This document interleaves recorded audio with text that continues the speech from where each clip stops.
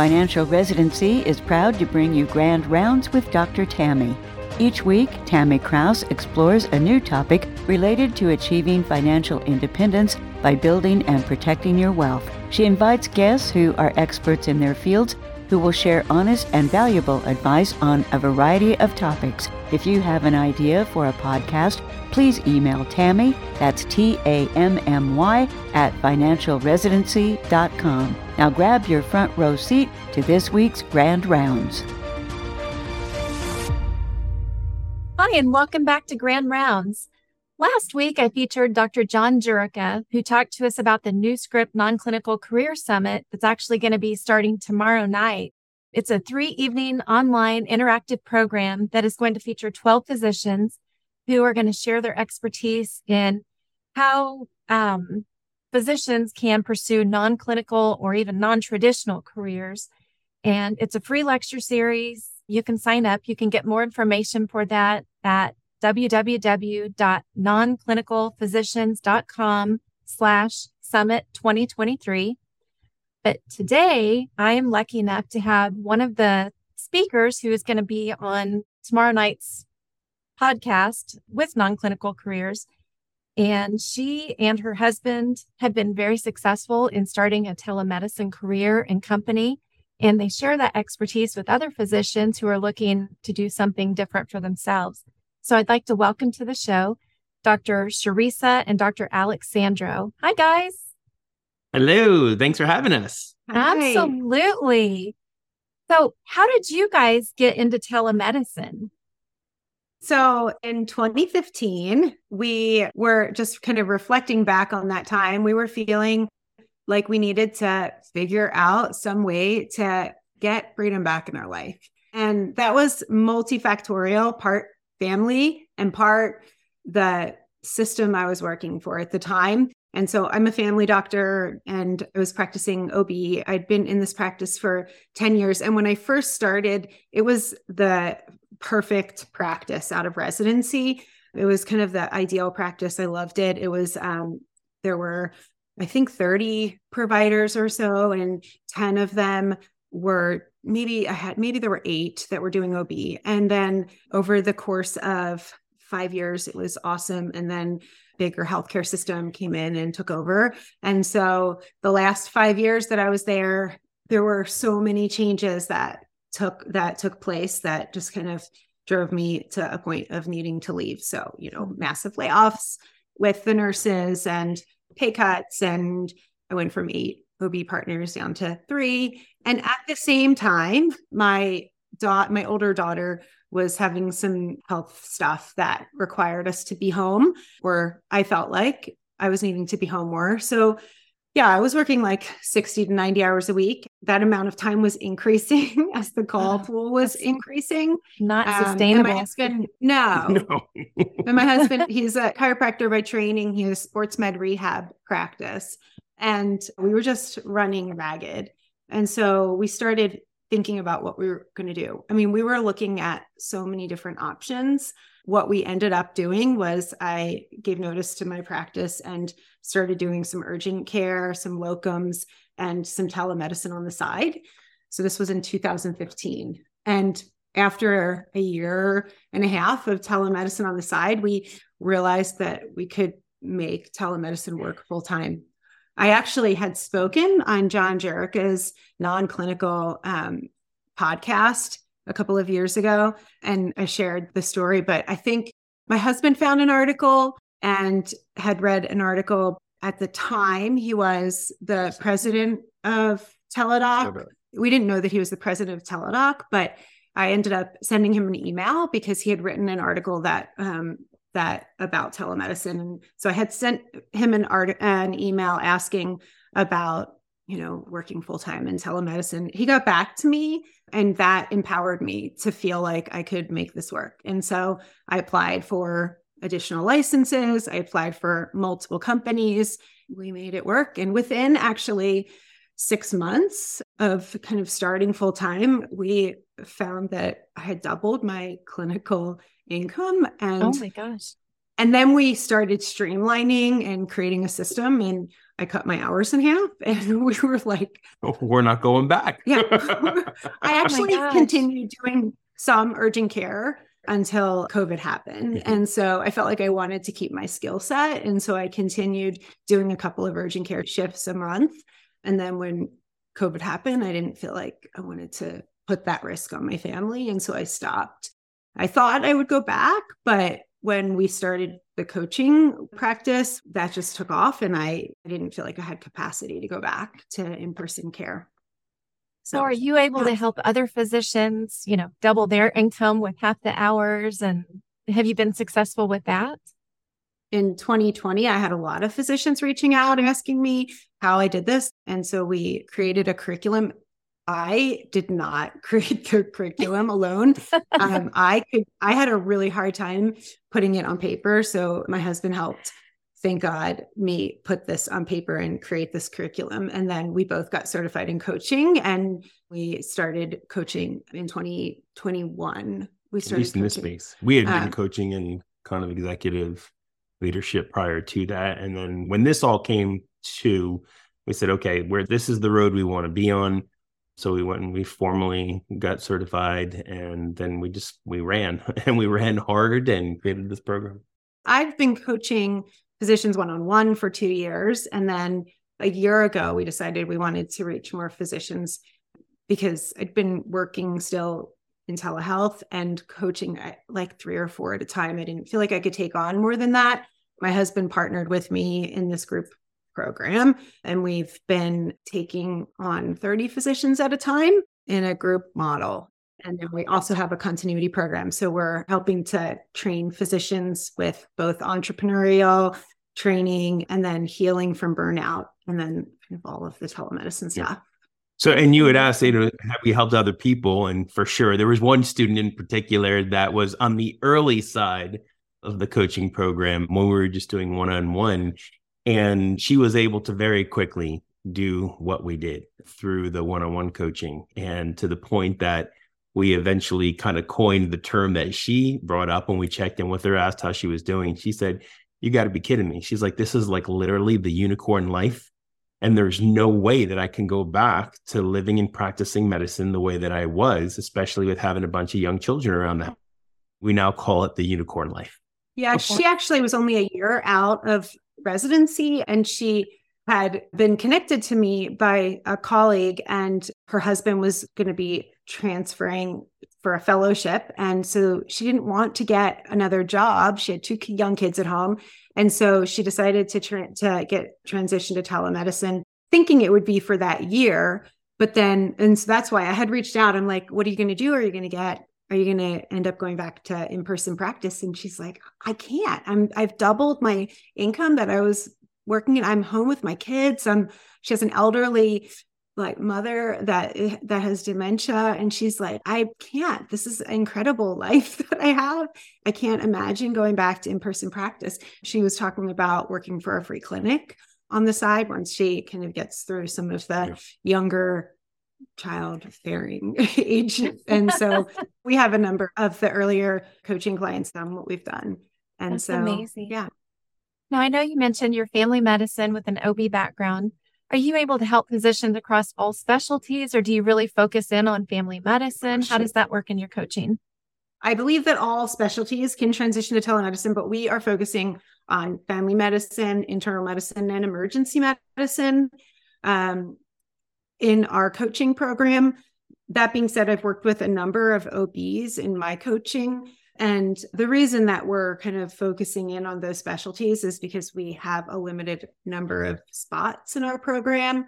And that's kind of where we're leaving our capacity. But there, without a doubt, is the ability for everybody in the world of telemedicine. And so as people are especially coming out of training, I think for the people that are listening right now, I think that it's really helpful to be thinking about a little bit of consulting on the side, or doing instead of moonlighting at a hospital or moonlighting at an urgent care or moonlighting at a surgery center. It would be helpful to be thinking about opportunities in the telemedicine world for moonlighting. The 1099 moonlighting opportunities give so much that business protection for your taxes are so beneficial. I'll let Alex talk about it a little bit, but the opportunities in telemedicine are huge as a consultant for clinical work, for medical directorships, for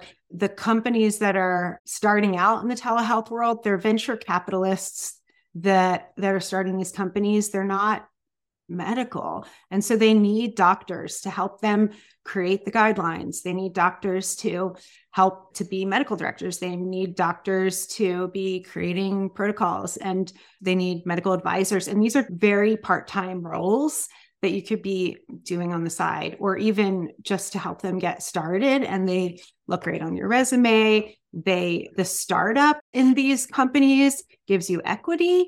If they don't have a lot of money to maybe pay a ton in salary, they will also have opportunity to pay in equity, which can be huge in the long run. Equity is what takes rich to wealthy, right? And I would definitely encourage, not to just sign on the dotted line, but to consult with somebody who knows a little bit more about these, because they will take advantage. The companies will take advantage of you. They won't offer you the equity up front. They'll offer you a low ball salary for those roles, but there's a lot of opportunity to negotiate. And so, yeah, I think that there's definitely a lot of opportunities out there. Yeah. And they just keep coming. It's exponential at this point. And like we were sharing with you prior to getting on here today, it's a lot of people, I think, come in and they go, well, maybe telemedicine was a big thing because of COVID and we were all locked in our house for 3 years and couldn't go anywhere. And the reality of that is, one, that's not true. Two, COVID was a massive accelerator for that telemedicine space, which has now become something much larger that we refer to as virtual medicine, in that it seems like every month. And we're plugged into these communities very deeply. We're plugged in with some founders of certain companies, and just we're very active in that environment and trying to understand and always bring more opportunities to our community. But it seems like every month, it's just like exponential growth. And when you have medicine that's married up with technology, it's pretty remarkable, some of the things that are coming out or will be coming out that are just going to, I think, it's going to create this space in medicine quite interesting, because patients through COVID understood, wait a second, I can get time back. Like, I think a lot of people through COVID, the exposure there was, I can actually have more time in my life. I actually miss that. We all had a different appreciation for having more time to just do whatever, maybe read, maybe be outside and outdoors, maybe spend time with friends and family. It was one of the things that we got back, and we didn't have choice. When you can't go anywhere, you have that naturally. And I think that on some level really started to replant the seed into patients who are going, I don't want to have to take half the day off and go and then sit in doctor's waiting room while they're totally backlogged because their panels are overstacked. We went from a 30-minute appointment slot to a 15-minute appointment slot. I think some clinics now are pushing 10-minute appointment slots, which is interesting because doctors didn't get a salary bump in that, but we'll get to that a little bit, I guess. But through that whole experience, you now have the patients who understand what it means to not have to go ahead and restructure their entire day just so they can see their doctor for a prescription refill or any of hundreds of different things. It's a 5-minute appointment. On the other hand, you have the physicians who are going, well, I don't actually need to spend all the time to get myself into the clinic and then be backlogged all day long on patients, which pushes me back running an hour late, an hour and a half late. So it's an interesting model, because what we have seen is that virtual medicine space, it actually speaks to, caters to, and provides the patients with what they're looking for, while at the same time giving physicians what they're looking for, which is more time, more control of time, more control of their potential earnings. It sounds crazy, but it's one vehicle that is accomplishing and working with both major parties involved and giving them what they want most. I think it would be a more... Oh, sorry. Go ahead. No, go ahead. Go ahead. I think it would be a more economical way to provide medical care as well, because you don't need the MA to room the patient. You don't need the office manager doing whatever office managers do, the waiting room staff, the building itself. So, I mean, you're eliminating so many of those costs that might help with the economics of medicine as well. I think so. And it's one of the things that, Cherisa had mentioned this before, and I'll pick it up briefly now. And that is one of the things that we believe in is really empowering physicians through business ownership and recognizing at the same time that very few actually have any experience, because medical training doesn't have time to teach you business ownership. And most of us come out, and that's where you get into, the golden handcuffs, which we talk an awful lot about. You don't even know where to begin. So we have chosen to walk with them on that journey, on taking them from here to there. And part of that is helping them understand the foundational components of business ownership so that they feel confident that when they go out and they start working in their own business world, they feel confident that they're set up right.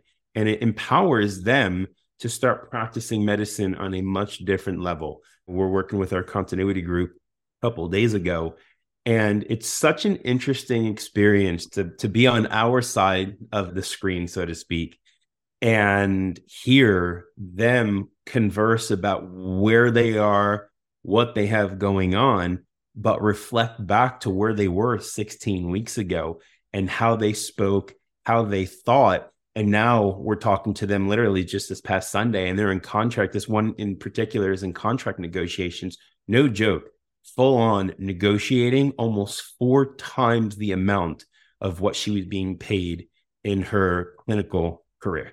It's a mindset shift.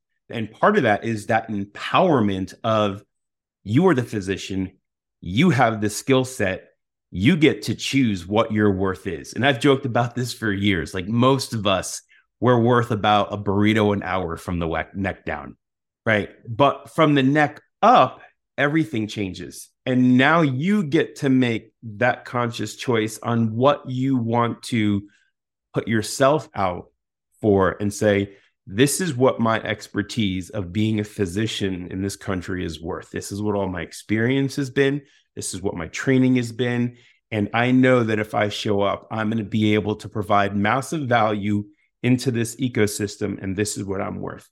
And watching that transformation take place with so many people, it's that moment where we hear that and we get excited for them, because at the very root of everything, you can tell that their mindset has started to shift. Yeah. Even if you're still even if they're still choosing to stay in practice because they love their practice, they can have that ability to love their practice and have ownership of that practice and not be in practice because they have no choice, right? Because they have to be, because that's what's paying the bills. But it's interesting from a patient care standpoint. Unfortunately, patient care has suffered. Our healthcare system has not worked for our patients. And so I'll give a couple of examples. One of the telehealth companies that I've worked for provides migraine care, and patients that have never been able to see a neurologist. Maybe the closest neurologist is 8 hours away, and patients can't even get into primary care doctors in this country. In many areas of the country, there's no primary care doctors taking new patients, or primary care doctors that are taking new patients have 6-month waits. And so the migraine company that I worked for, they have a neurologist. They have a couple of neurologists that consults. And so we were able to treat patients with the injectable medications that as a family doctor, I never felt comfortable treating. I would refer to neurologists. And so I was able to feel comfortable treating very complex migraine patients that never could have received these medications before. We had a very extensive prior auth team. And there's a lot of these chronic disease models that are working beautifully, that are going to take pressure off of the primary care doctors and the urgent cares and the ERs to allow for the true emergencies and the things that really need to be seen in person. And so I think that and one of the things that I had seen when I went to the American Telemedicine Association conference that Alex was mentioning to you before, there were these glasses that surgeons are using to be able to plug into their PAs that are maybe in the operating room, or their residents, or their surgeons, they're like less senior surgeons. If they're in a complicated case and they need assistance, they can plug in by the glasses. And so they could be sitting on the beach and plug in by glasses and see what they're seeing in the operating room. I mean, there's amazing stuff going on in the telemedicine world. And so the remote monitoring stuff that's available is unbelievable. This remote monitoring is going to allow for, diabetes management that we have never been able to do. Patient care is definitely going to improve so much as we start to integrate these tools. And so we kind of talked before the show about this just being a huge transitional period, probably the biggest one we'll ever see in our lifetimes. And I really feel like it might be the chance where doctors can step in from the beginning and start to take back medicine. For sure. We've lost control in so many ways, but maybe if we all get on board and we start these businesses and set up the protocols, maybe we actually have a chance to take back medicine again. For sure. And that's something that, as we were sharing with you, we refer to that as the virtual health revolution. And it honestly, what we've seen and what we kind of preach these days is this is probably the opportunity for physicians to choose themselves and step up and fill that void and say no more, but this is the way going forward. We are going to deliver healthcare, and this is how we're going to practice, rather than living under a dictatorship, which, unfortunately that happens. And it's interesting because I think as physicians, we live under two dictatorships, right? There's the system, but then the bigger dictatorship is ourselves. And true. We often feel stuck. It's one of the things that we often hear from physicians that are looking for a way out, is that they feel stuck. And the first truth is you're not stuck. You just have to have the willingness and the wantingness to seek out help that's available. I mean, there are plenty of people out there. You're talking about the New Script Summit that's coming up.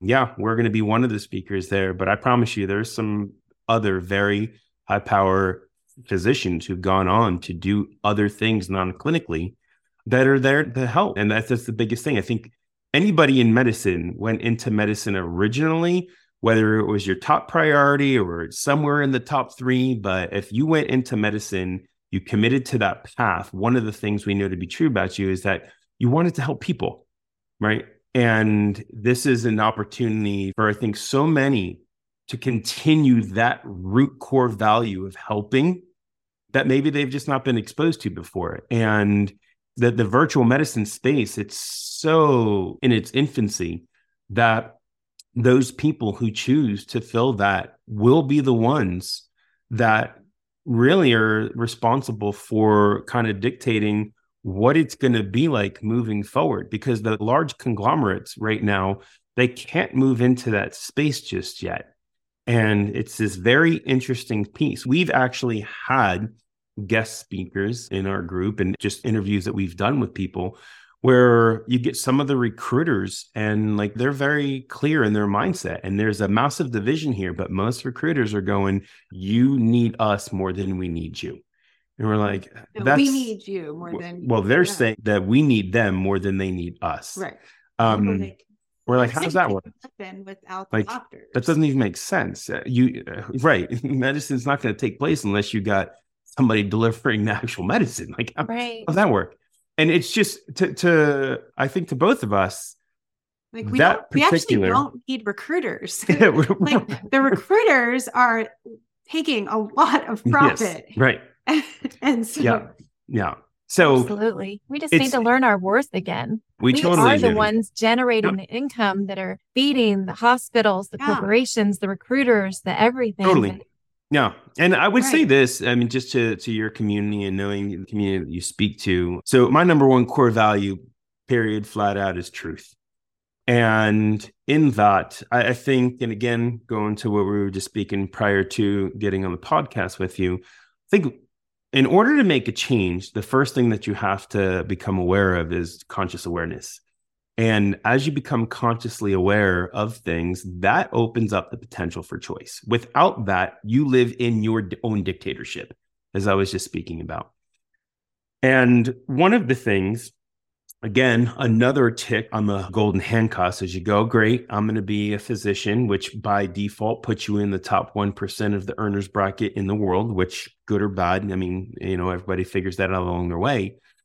But when you take a look at the numbers, and, I'll speak to family medicine, we know that space well, but average family medicine doc, 225 these days, somewhere about there. And when you figure out how many hours they're actually putting in, which is much different than full-time, right? I mean, full-time by default means that you're working 40 hours a week. So in that part-time job for family medicine. Right. I mean, that's a part-time job, but how your contract is structured, that's considered full-time. And when you take the 40 hours a week and you multiply that over 52 weeks in a year, you actually have the earnability per hour of 2,080 hours in a year.